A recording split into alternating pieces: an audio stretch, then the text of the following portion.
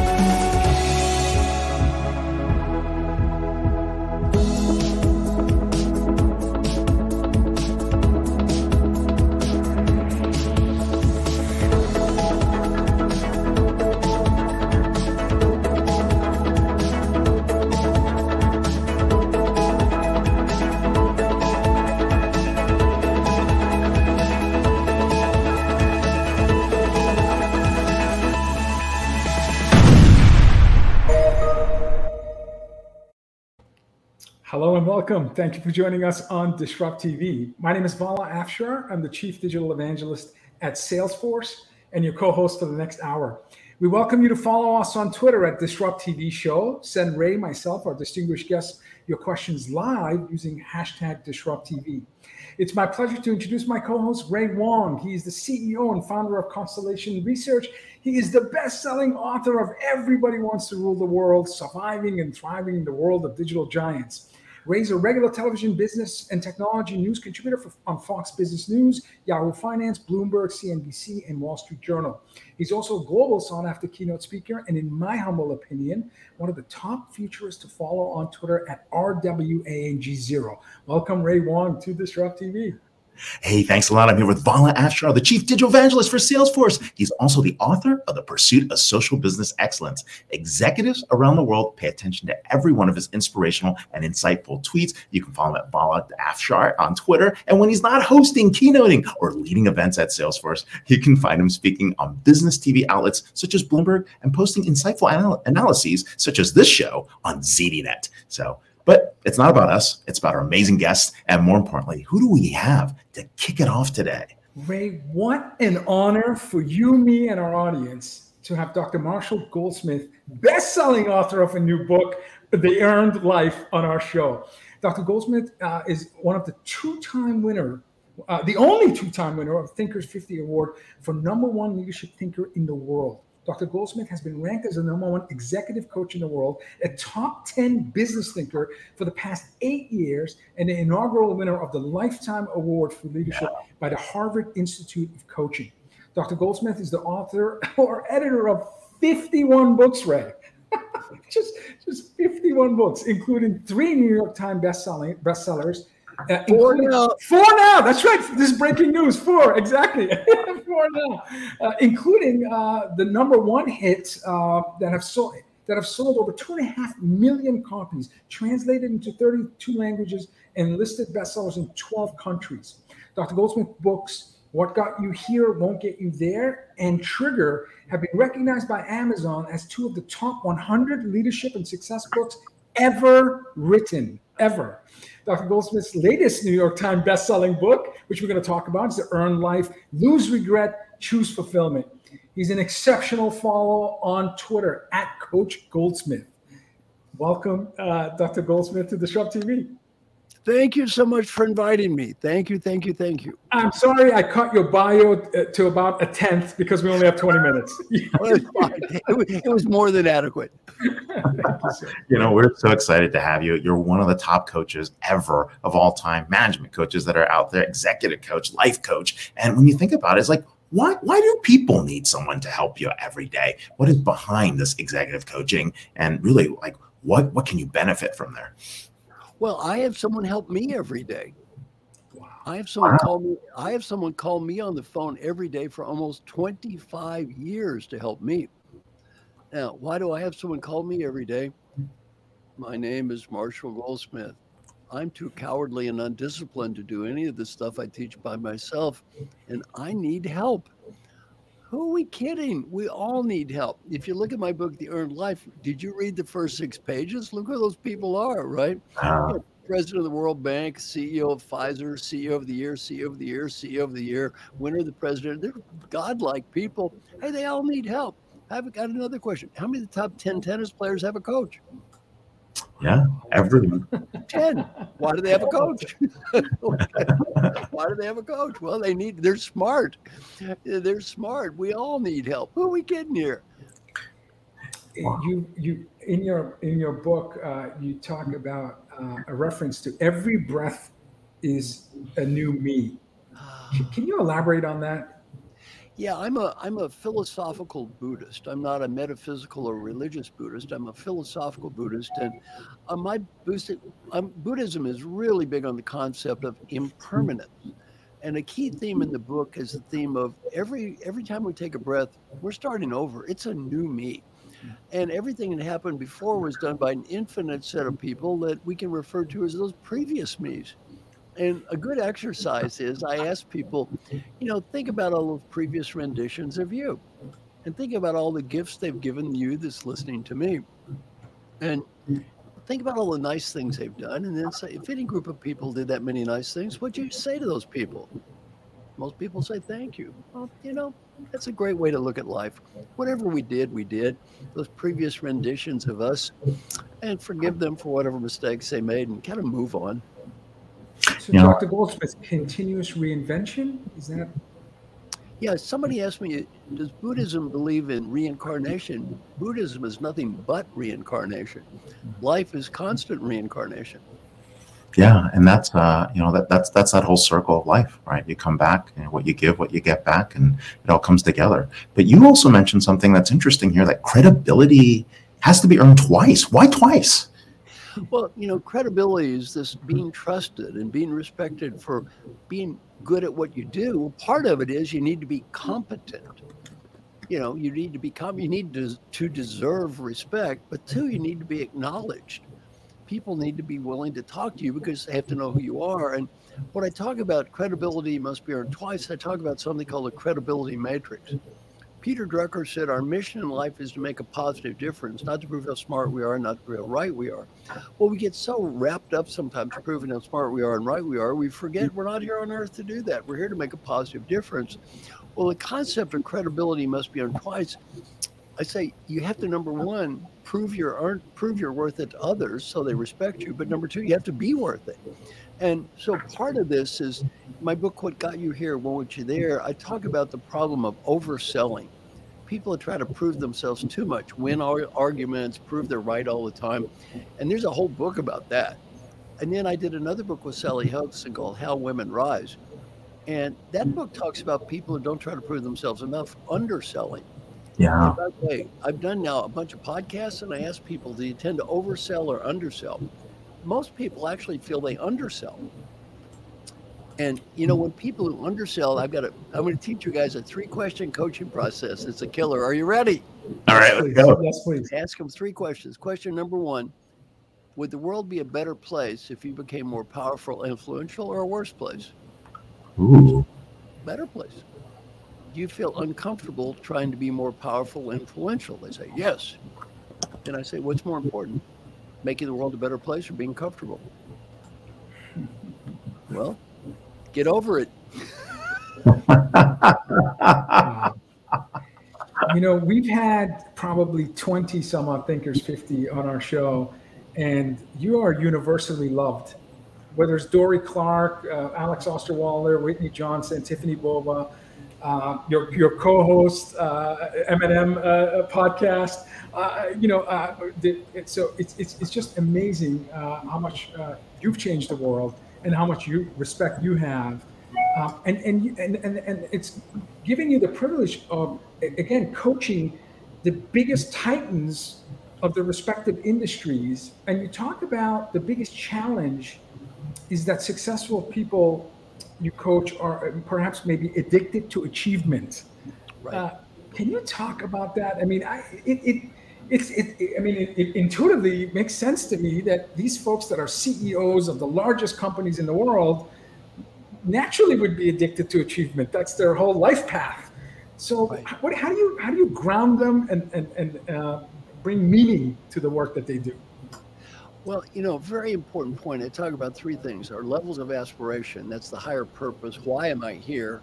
Our day-to-day actions, that's what am I doing now? And then achievement is related to our ambitions. That's what we want to achieve. Well, the problem is, one thing I talk about in the book, and I learned this from the Bhagavad Gita, is never become attached to results.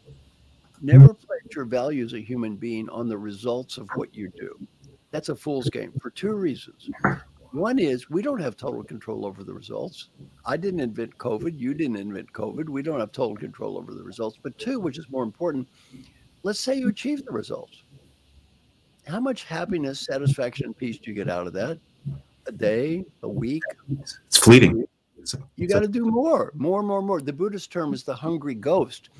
And you never become addicted to results. One of my clients it talks about in the book is Albert Bourla. Albert was the CEO of Pfizer. I said, Albert, how'd you go? How you doing last year? Hey, pretty good year. Came up with this COVID thing and as a vaccine, good. And, stock price, all-time high, employee engagement, highest ever, pride in the company, new book, CEO of the year. I said, Albert, that's great. What's your problem? He said, I got a huge problem. Next year. Next year. Well, if Albert's identity is he has to beat last year, he might as well cash it in.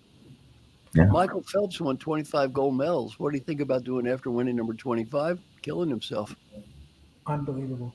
Couldn't top it again. But Dr. Goldsmith, throughout my career, I've constantly been reminded that, effort get noticed, but results get awarded. How do you have a bias towards results? Like every manager, every leader I've worked for kept driving home the results piece. Well, I'm not saying we shouldn't try to achieve results. What I'm saying is do not make your ego and values as a human being based upon those results. I see. By the way, the greatest college basketball coach in history was John Wooden. Yes. You know what John Wooden? Never fixated on winning. You know what he said? Do your best. Yeah. You do your best and you win, you be proud. You do your best and you lose, you be proud. You don't do your best and you win, you have nothing to be proud of. Wow. By the way, Coach K at Duke, the same thing. Yeah, Coach K was the same. What's his biggest motto? Next play, next play, next play. Coach K. You hit the great shot, jump on down. What does he say? Next play. Next play. You hit the bad shot. Ooh, next play. Don't focus on the results. Focus on what you're doing and the process which lead to the results. The key, though, is never place your value as a human based on results, especially never assume happiness comes from results. Yeah. Now, one of the guys, did you ever have Safi Bakal on your show? No, not yet. No, we have Safi. Safi's a great guy. One of the guys in our little group was, let me tell you what inspired the book. Over COVID, I had 60 incredible people over the COVID period. We met with each other every weekend over COVID for 6 hours. My friend Mark Thompson and I did these Zoom calls for 6 hours over COVID. And these were like amazing people. Pau Gasol, the basketball star, Curtis Martin, NFL Hall of Fame. We had Telly Leung, the Broadway star. Wow. president of the World Bank, head of the Olympic Committee, blah, blah, blah, on and on. Amazing people. Every week they talked about their lives. And that's what really inspired the book. And these are all hyperachievers. One of them is Safi Call. Anyway, Safi got a PhD in physics from Stanford. He wrote a great book called Loon Shots, New York Times bestseller. He's made tens of millions of dollars, started 4 businesses, consulted to presidents, blah, blah, blah. So Safi said he finally realized from Curtis Martin in our group that he used to think that happiness was dependent upon achievement. And he finally learned that happiness and achievement are independent variables. You can be totally happy and achieve nothing. You can be totally happy and achieve a lot. You can be miserable and achieve nothing, and miserable and achieve a lot. He said happiness and achievement are different variables. And I told him, I said, Safi, number one, good. Number two, look, how much achievement have you already had? You already got a PhD from Stanford. You're already New York Times bestseller, millions of dollars, consult the president. You're already a 99.999 on achievement. You really think getting up to a 99 is going to matter? It's not going to matter. It's not going to matter. Amazing. How do you avoid this trap of existential regret? I mean, this is what you're really talking about here, right? I mean, folks that are hyperachievers that never really fully appreciate the achievement. So how does that work? How do you get out of that trap? Well, the one thing is, I think always looking at life as a constant series of restarting and forgiving yourself for whatever you did in the past. I mean, regret is I wish I would have. Well, look, whatever we did, we did. Hey, one thing you left out on my introduction, I was a little surprised you left it out of my introduction. It was a good introduction, but you left out an incredible skill I have, the ability to screw something up every day. You left that out. You left that out of my introduction. I love the humility. I love it. I so love it. I have the phenomenal ability to screw something up every day. Well, that's life. That's life. We all do. I'm curious. Someone who's written, edited 51 books, multiple, 4 New York Times best-selling books.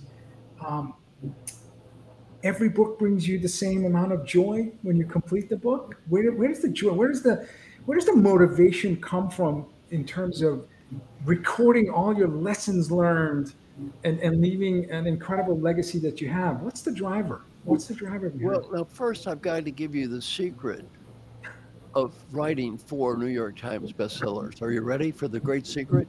All right. Other than being super smart. Okay. Yes. No, I did not write any of those books. Okay. These books are all written by my friend Mark Ryder. It all says Marshall Goldsmith, Mark Ryder. He writes the books. I didn't write any of those books. I have the ideas. He writes the books. We got a partnership. Oh, no. Great partnership. Yeah, the key to being a New York Times bestselling writer is find someone who can write. Okay. Wow.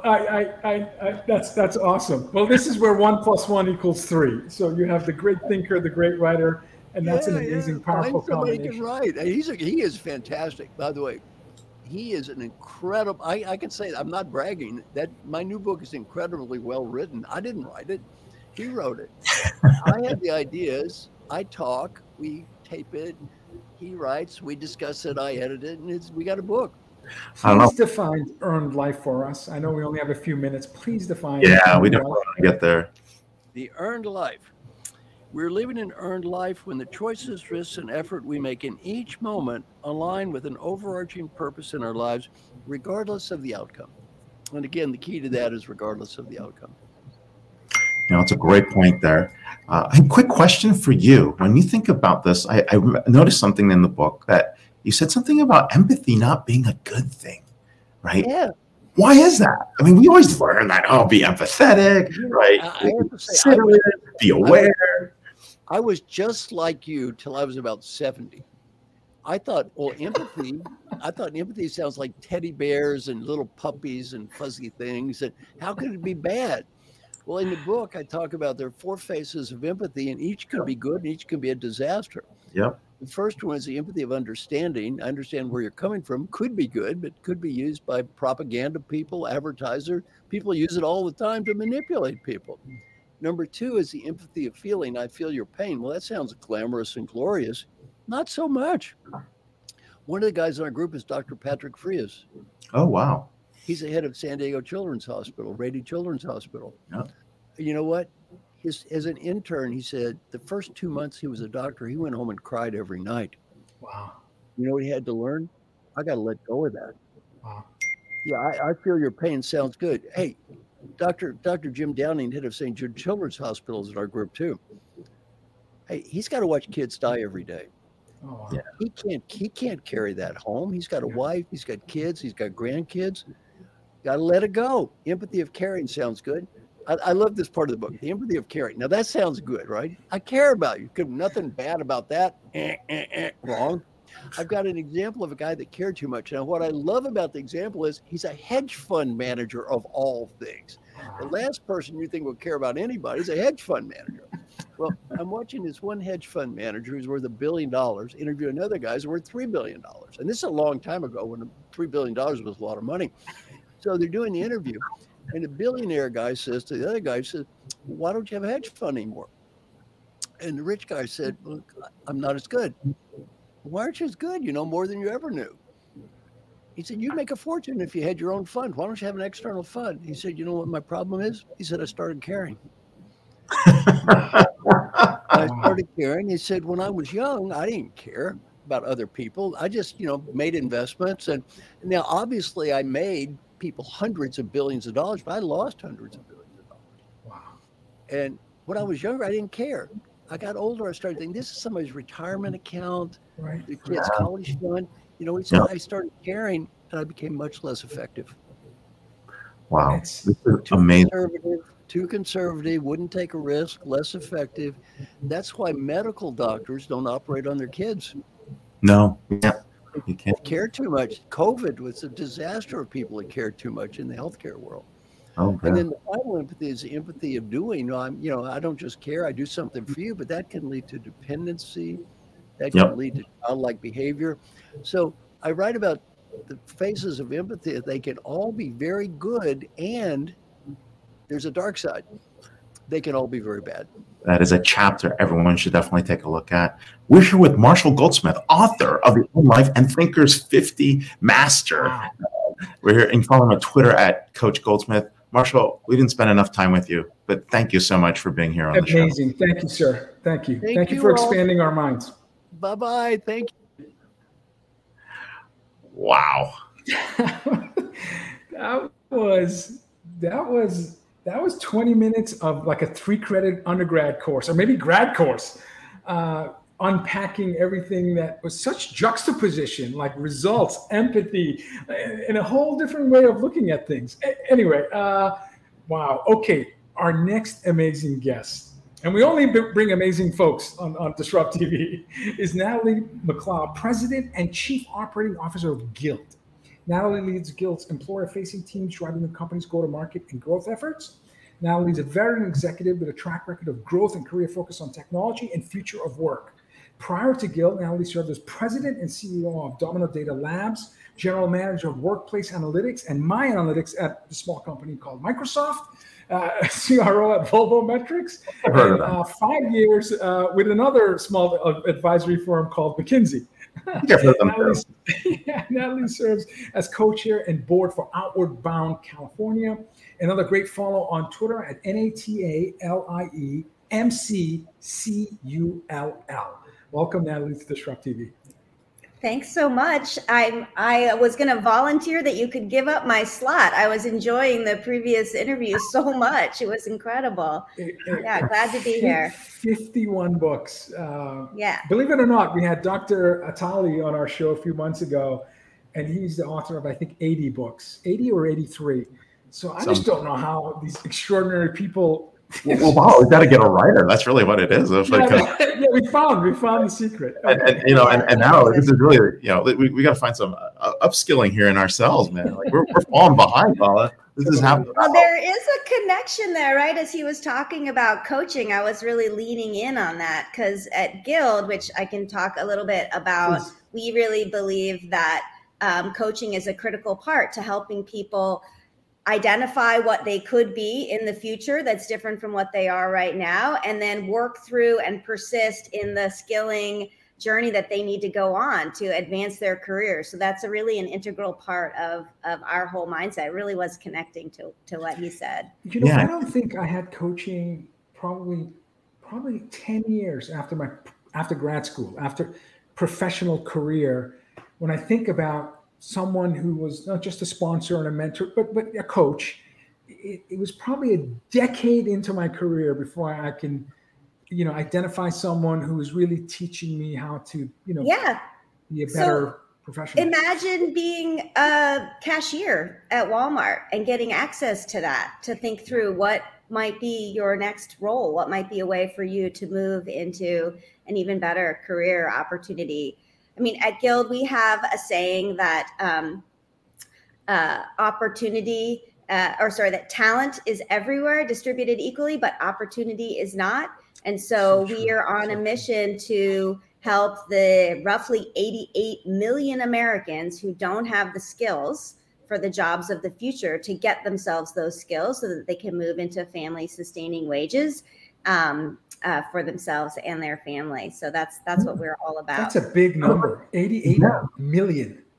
Let's take a step back real quick and think about where we are. I mean, think about how crazy it is. We've got something like 11 million jobs unfulfilled. We've got 5 million people looking for jobs. And I think you and I talked about this sometime back. It's like, there's 6 million people missing. Where'd they go? Right. And we've got all these folks that are there's a mismatch between jobs and, opportunities. So this is kind of like the layup as to, what's happening.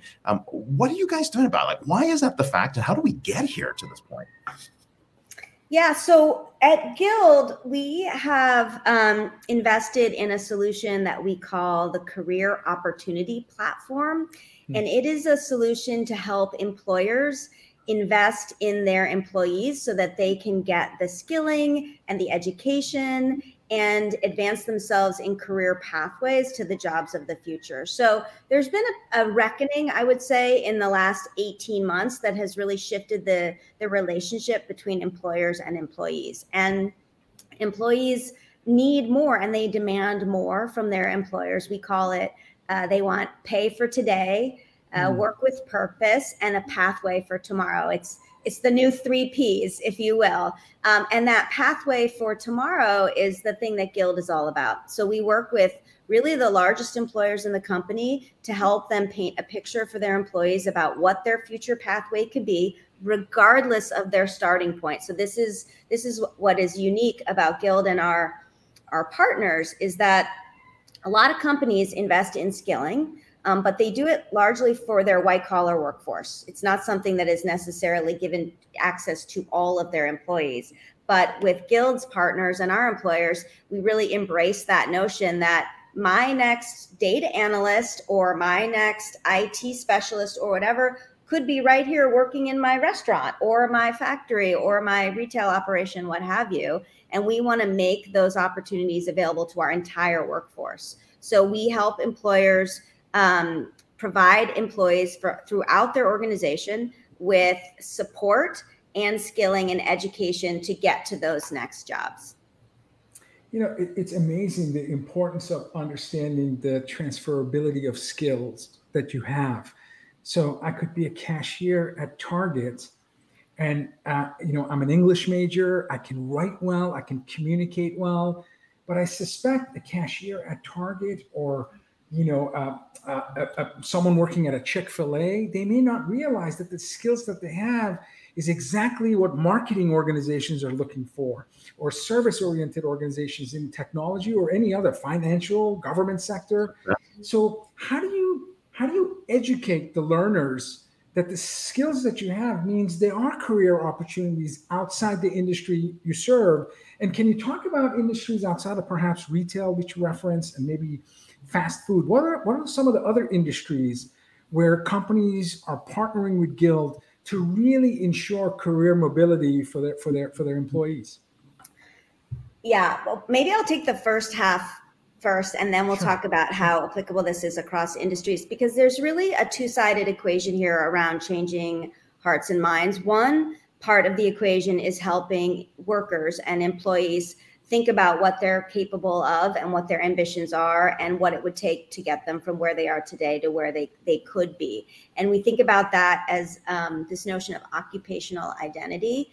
And if you think about it, probably the three of us, I don't know, making assumptions, but maybe grew up in households where we had easy access and visibility into a lot of opportunities that were out there in the world. We could see the jobs that were possible and envision pathways. But a lot of folks in this country don't have that same visibility. They aren't aware of that there are jobs in data science or program management or you name it, right? And so that really is the first thing, is helping giving them more visibility into what's available to them and what it would take to get there. And then helping them say, that could be me. Yeah. A lot of folks in this country have had a really bad relationship or experience with education at some point where they have come to feel that I'm not good at education or education is not the right thing for me. So this is where the coaching really comes in at Guild, is we help all workers across the board understand what the opportunities might be and then have the confidence to say, hey, I could do that. You know, maybe nobody in my family ever went to college before, but I think I could. Let me try. Let's see what that would take for me. Or it doesn't have to be college. It could be a certificate. It can be lots of different types of scaling. So I think that's one big piece of the equation, is helping all your workers get access to a vision of what's possible for them. And what's really cool is that we work with employers to really tie that to the jobs that they have. So it's not this really conceptual thing. It's like, okay, I'm a company. I need 5,000 more workers in the next 10 years, and I need them to fill these jobs. Let me help make that really real. The second piece of the equation is changing the hearts and minds of hiring managers and employers. We really have to break down some of our preconceived notions around what it takes to do a job and get past just the degrees, right? Like, we're not all trying to hire Stanford MBAs. We need people, we need to focus on what is the skill required for the job we're trying to do, and how do we make sure that the people have those skills. So for us, yeah, we have a lot of big retail partners like Walmart and Target, and restaurants like Chipotle. We have a saying at Guild that Chipotle is the fastest path to the middle class because they have minted so many restaurant managers. A restaurant manager at Chipotle is a six-figure salary. Wow. And the vast majority of those restaurant managers started as just frontline workers, on the line, work their way up. But actually, like, where we're seeing huge momentum right now is in financial services and in healthcare. I mean, there is just a crisis in healthcare right now around skilled workers, particularly nurses assistants, phlebotomists, a whole bunch of new technical terms that I probably didn't know anything about 5 years ago, but now I'm intimately familiar with. And that's where those employers are really thinking differently about where they find talent. You can't just go poach talent, from the world anymore. You have to invest in your own people and build your own internal talent pipeline. That's so rewarding work. Like, your company is changing the trajectory of individuals and their families and their community. Just bring you tremendous joy being at Guild. It's amazing. It's amazing work. It is, and when we were talking to the previous speaker, I was thinking about happiness and life's purpose, and Guild is a mission-driven company. We are on a mission to unlock opportunity for America's workforce. And, at this stage in my career, I feel so grateful to be at a company that is a great business and is doing something to help make the world a better place. It is part of what wakes me up every morning and gets me excited to go to work. That's awesome. Yeah. Go ahead, Ray. Oh, I don't know if we lost Ray. Ray, are you still there? Okay. I think we may have lost Ray. So where there are movements over the last 12 to 18 months that you think marked a shift in the labor market? I mean, we're at 9.1% inflation.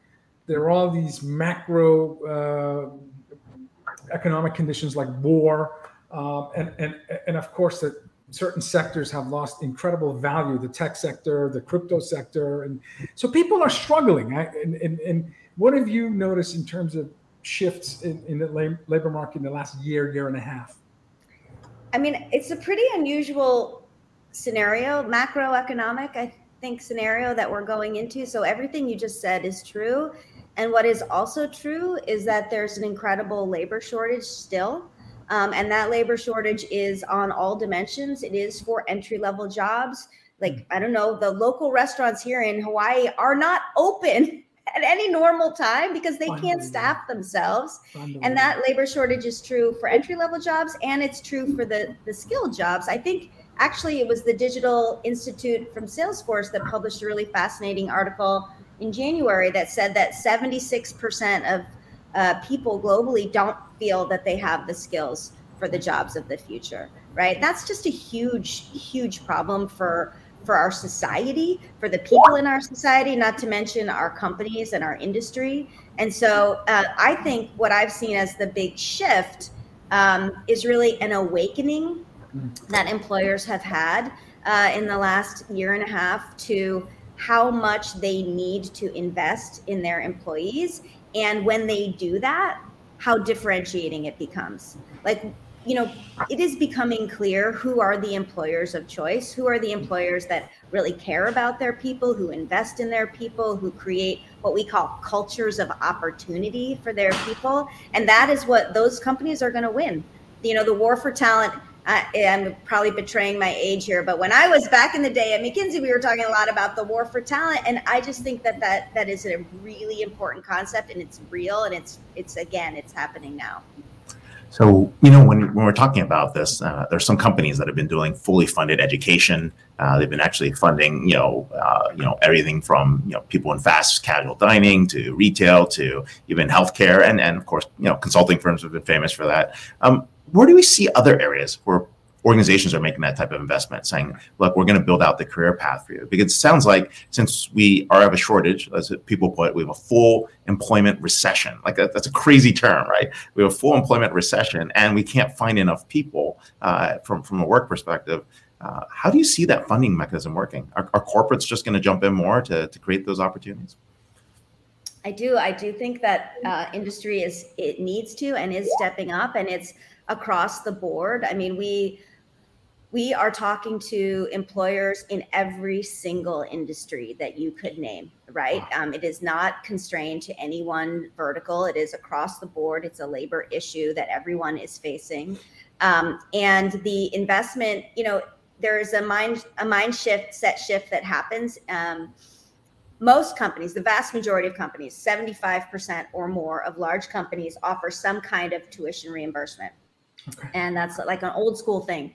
But I like to say that is about as strategic as pet insurance. No offense to anybody who's selling pet insurance, but it really is not a very strategic thing. It's very low uptake in the employee population, usually like far less than 1% of employees ever take advantage of it.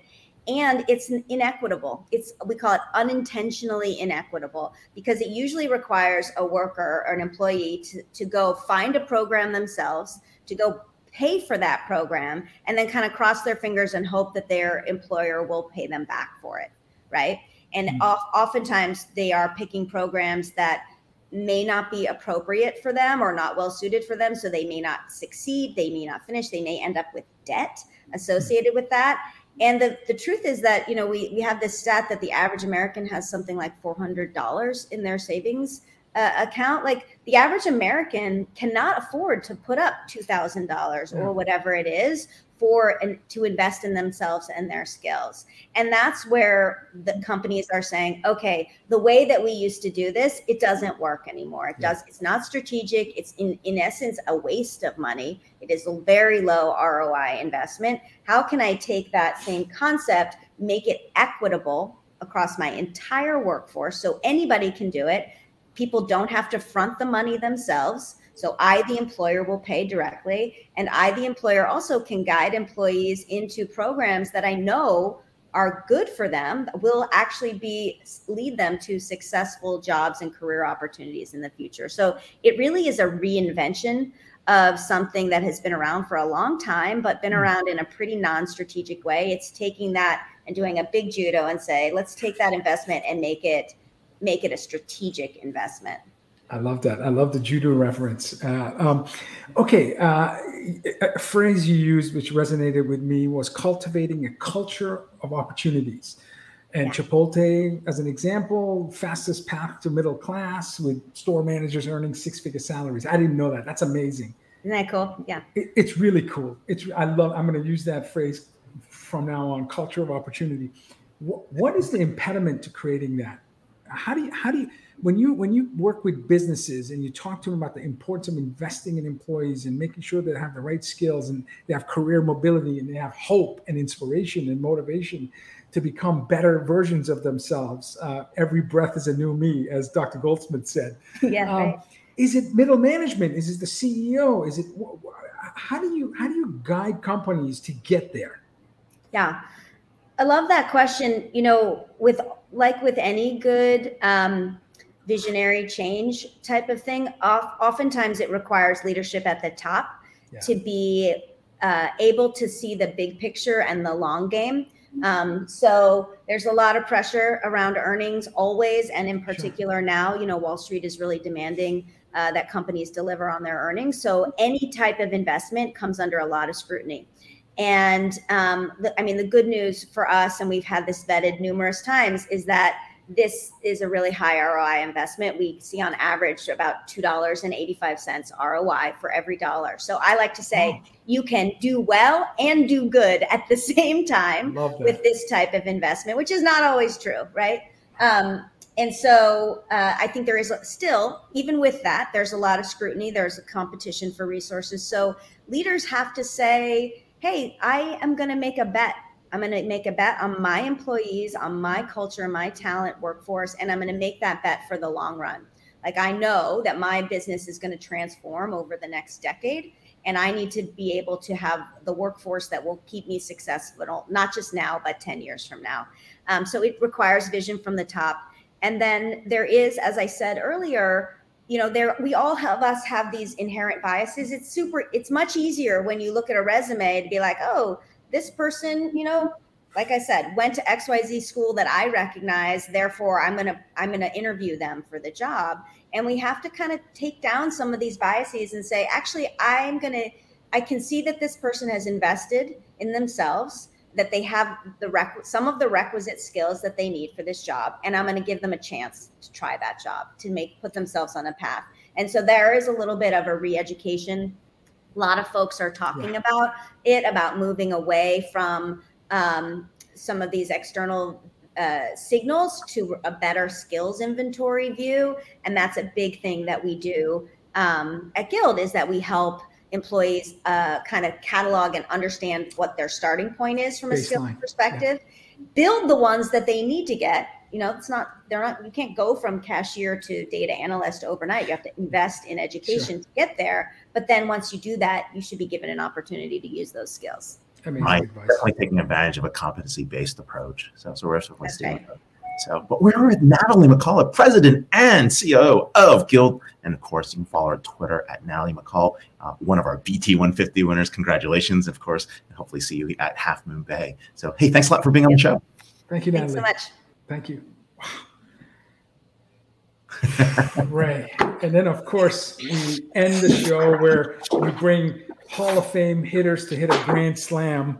And so we're going to end with two exceptional and very successful co-founders. We have Matthew Gould and Braden Pezeshki, who are the co-founders of Unstoppable Domains, which is the number one provider of NFT domains. I believe, Ray, I see yours on your Twitter handle.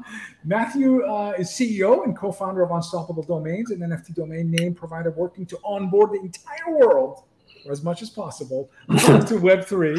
Prior to Unstoppable Domain, Matthew founded multiple software companies in several industries. Braden is also a co-founder and principal engineer at Unstoppable. You can follow their company on Twitter at Unstoppable Web, W-E-B. Welcome, Matthew and Braden, to DisrupTV. Happy to be here. Great to be here, yeah. Thank you for being here. We're excited to have you here, but more importantly, how did you guys meet? Let's start there. Let's go with the origin story, because I don't think it's fully been told. Like, where were you meeting? How did you guys get together and start the company?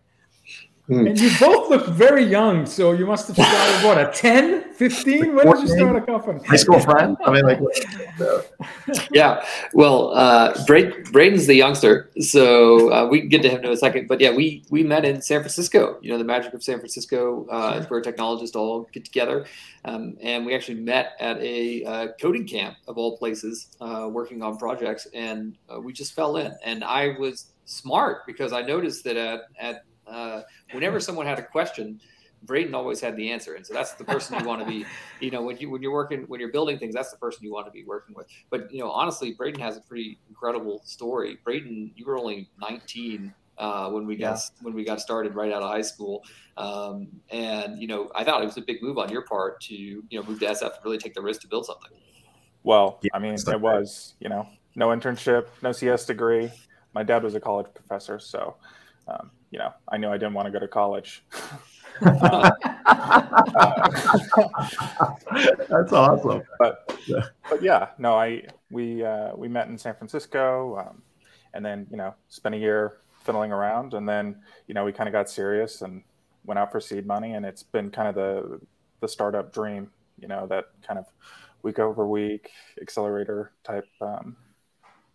And what was that gravitational pull to Web3 technologies? And, you know, first time NFTs fell on my radar, to be honest with you, was I think early last year with the Peeble $69 million, auction. And, you know, it hit me at that point. Okay, this is, and I think at the time in 2020, I think there was about 98 million spent on NFTs, and we crossed the 40 billion mark last year, if I'm not mistaken. So we saw this like rocket ship, but you guys 5 years ago are thinking about, you know, this movement. So it was a totally different world. There were no NFTs at the time. Sure. The whole like NFT craze hadn't happened. And, you know, we got into cryptocurrency because it's like part of this Web3 movement. And really, like, in my opinion, the Web3 movement is all about like transparency on the web, right? Like there's lots of talk right now about, you know, cryptocurrency and making lots of money. And of course, people are not making any more money, right? So people are feeling down. But this like technology wave is going to last. And like the lasting effects of the technology, it's like data provenance, you know, is like the root cause of so many issues on the internet today. You know, bots on Twitter, you know, fake news, all of those problems can be solved using the technology that's emerging out of this, you know. But do you feel a sense of like wind behind your sail when you see Bitcoin cross 24,000 last week, or Ethereum hit 1,600? There's the movement and the growth and the value of these currencies. Does that create excitement and motivation to further invest in the NFT space? Yeah, for sure. And I'll take a little credit here because I was definitely in crypto before Braden made his way to San Francisco.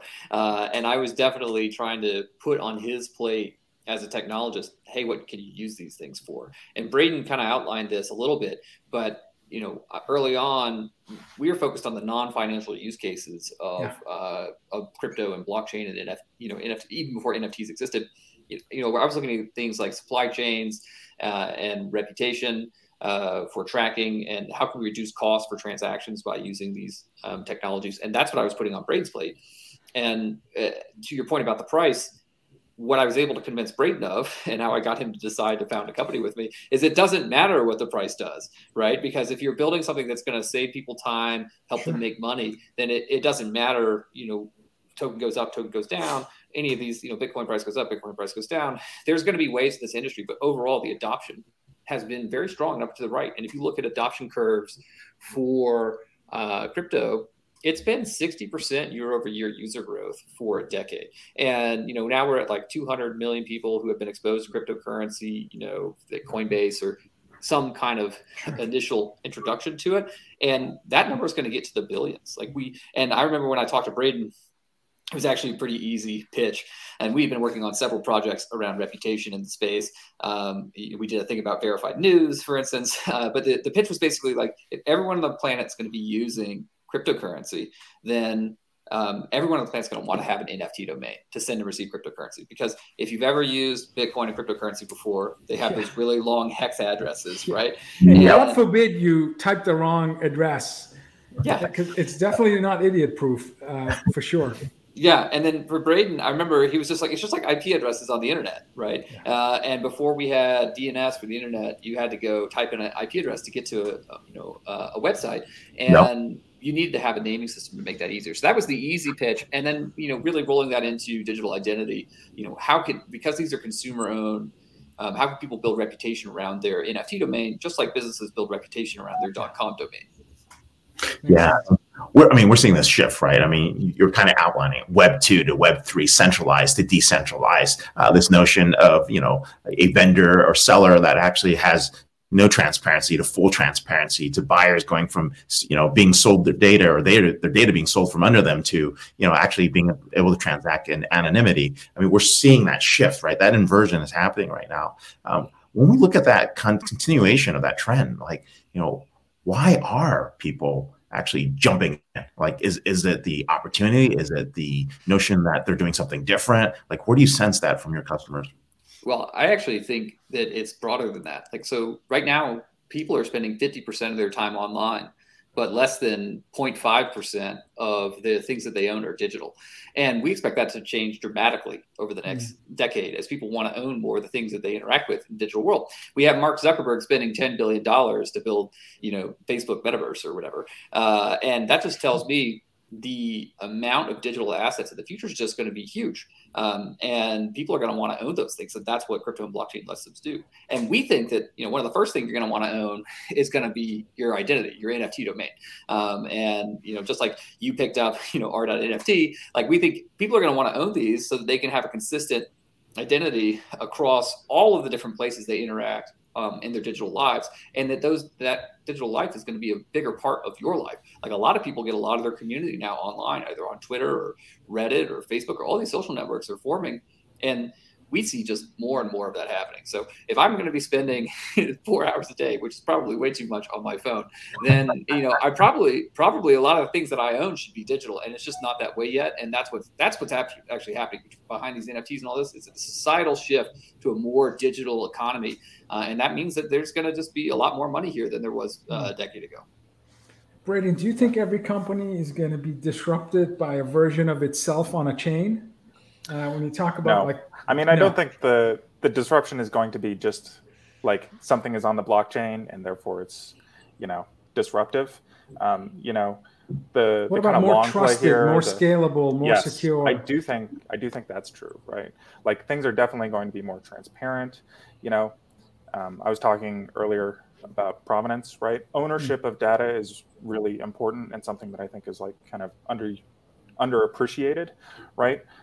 Privacy, this whole privacy movement has come along, and that is because people are starting to value their data more, right? And then once we kind of differentiate between third party and first party data, right? So that you actually own your data and people value that data more, markets are going to shift, right? As soon as the users and as soon as the money starts coming in, businesses, more and more businesses will start adopting these practices. Okay. Go ahead.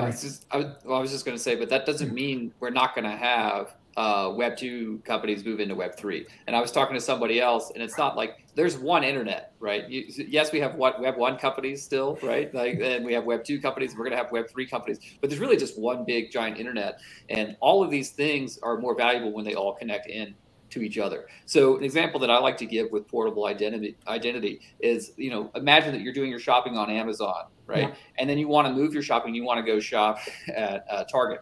And right now, you can't take your data with you, but in the future where you can travel with that data from one place to another, the shoe shop size, the type of clothing that I like, all this information that I'm using when I'm shopping on Amazon, I can actually take with me when I sign in to Target. And then my consumer experience is going to be much better when I interact online. And so that's just for online retailers. You can expand that out to any type of data about yourself that you want to travel around, like your healthcare, right? Yeah. And then that's going to make those experiences a lot better for consumers. And so those are really traditional Web 2 companies, and it can even be real world companies. Like when you go into, your Starbucks, there's a database there too. So all of these different places are going to be interacting with Web 3 protocols, no matter what they are now. And I think that Web 2 businesses are going to be very competitive in the Web 3 space, and Web 3 space is going to be very competitive in the Web 2 space. Lots of crossover. So Matt, Braden, fast forward a few years from now, my driver's license, my school diploma, my healthcare records, are all these NFTs? They're portable, Yes. They're accessible, they're digital assets, right? I mean, already we've talked to educational institutions who are investigating putting credentials on the blockchain or blockchain tech. Passports are now. Sorry, Braden. Does that mean that instead of a Apple iOS, I can go to an Android iOS education model where I can take my English courses at Harvard, my computer science at MIT, my philosophy at Yale? In other words, I can have a decentralized credential system because it's on a chain, and they all agree that my diploma doesn't have to come from one institution. Do you see that as It could definitely happen that way. Okay. I mean, at the very least, it could simplify school transfers. My brother transferred schools, and it's a really hard process. You grew up with a professor, so you know all the headaches and heartache. Yeah. So I get that. But this data portability notion is great, right? We're talking about this need for privacy. One of our good friends, Richie Atwari, was talking about how your personal data, your genomics, all that information should be a property right, because once it is, then there's value exchange, and once there's value exchange and permission, you can actually do a lot with that and really bring that to you. And so that data portability movement and privacy is really one of those things that's left. I mean, we just need to make that a property right, and then we can actually apply all the existing rules that are there, which is pretty wild. Hey, I wanted to ask you a question really about what's going on with work, right? We've been checking in on people on remote work, future of work, what's happening. How are you guys structured, right? Are people coming to the office? Are people coming to the office on a few days? Are people saying, screw the office? Have you been virtual? Where are you on that spectrum of work? Yeah. So we are remote only, and we have been remote since we were very, very early. And I take 100% fault for this because I work too hard. And so we actually started off in a very small, we're working out of my apartment in Las Vegas, and we had, 5 guys coming to work in my living room. And it didn't take very long before they said, Matt, we can't be in the same room with you because you're too intense working 14-hour days. You can't work like that. So no joke, we went 100% remote, even though we all lived in Vegas, and we called in from all separate homes. And then we learned how to do it. And because we did it very early before COVID hit, we just, yeah, exactly. And then we took a lot of good advice from people who do it well, like GitLab, for instance, and seeing how they put those structures together. And the things that we have found are important is you really do need to commit. You need to be 100% remote with absolutely everybody. You need to invest in the remote tools on the team. You got to teach your team how to record videos. We have training sessions, how to publish things asynchronously, how to respect other people's time zones. And then the last thing is you have to increase the amount of feedback that your team is giving to each other. And that's positive and negative. And people don't realize it, but we like to say you need to do 3 times as much on positive feedback and twice as much on negative feedback. And so if you have some negative feedback to give people, just make sure you follow it up in writing. And if you have positive feedback, you need to make sure you reinforce that 2 or 3 times, because guess what? If we don't have a way for me to just walk by and say, hey, Ray, thanks for doing that thing. It really made my life better. You want me to grab extra cup of coffee for you on my way to the break room, or do you need a Snickers bar? That type of gratitude you just don't get remote. And that's really the human touch to making remote work. And I think we love it. That's awesome. Matt, you still applying the same recruiting principle, find the person that has all the answers and try to get them to join the company like you did with Braden?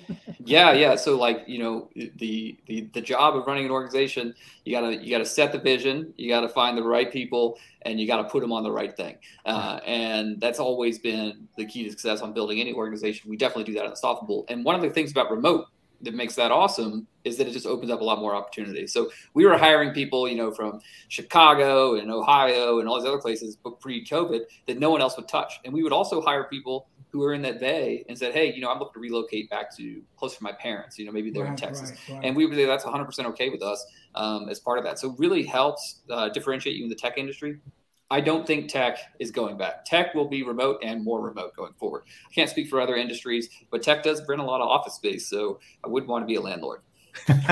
You know what? I really had a wonderful time at your retreat in Scottsdale. I think that was wonderful watching those teams come together. You're right. You did got to bring people. Are you based in Las Vegas? Is that kind of where like you both are at the moment, and you just happen to be Reno at the moment, chilling out, or what's going on?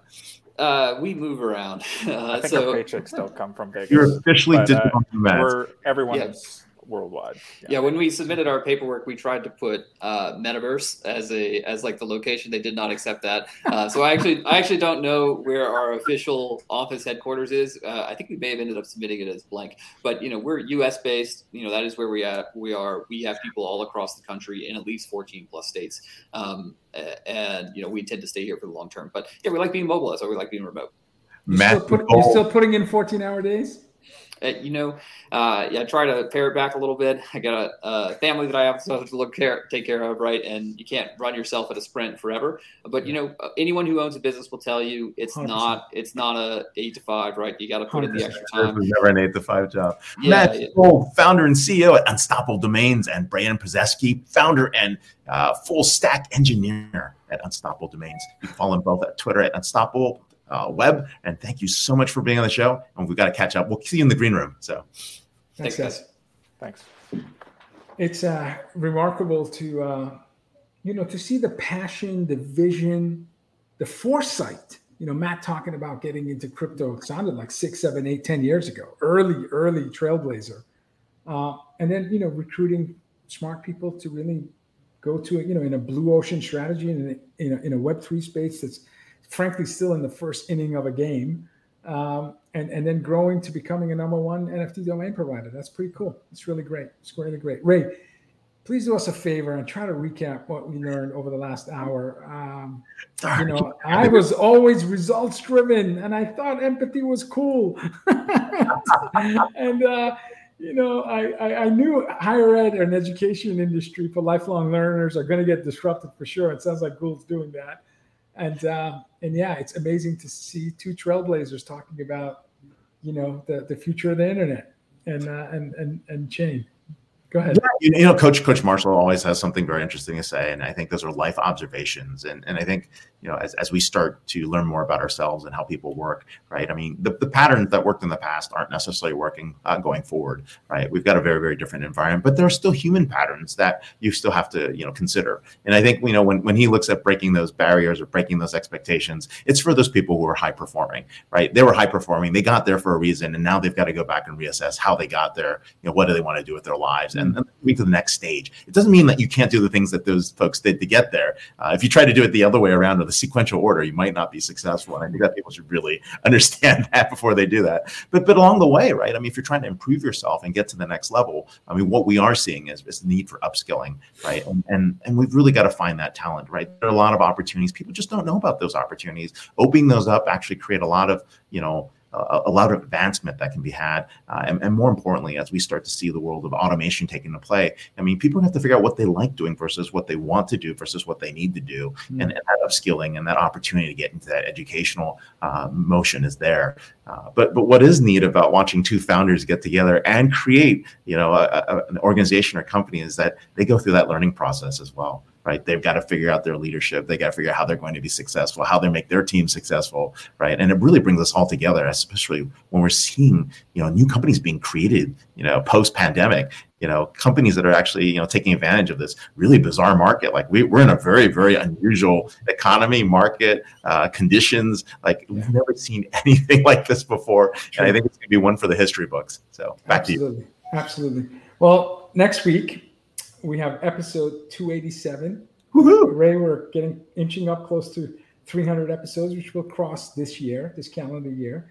We have Sridhar Vembu, if I'm pronouncing that right, CEO of Zoho, as our first guest. Kathy Aziz Naran, who's the Chief Digital Officer at Hull. Medical, yeah. And we have Joel Bynes, author of The Metal Economy. Metal Economy. We have great authors that come on our show, and you see the stack behind me. Almost 99% of this are books from authors who've been on our show. I got to get Dr. Goldsmith's bestsellers on the stack for sure. I thoroughly enjoyed this week's session. All 4 guests were brilliant.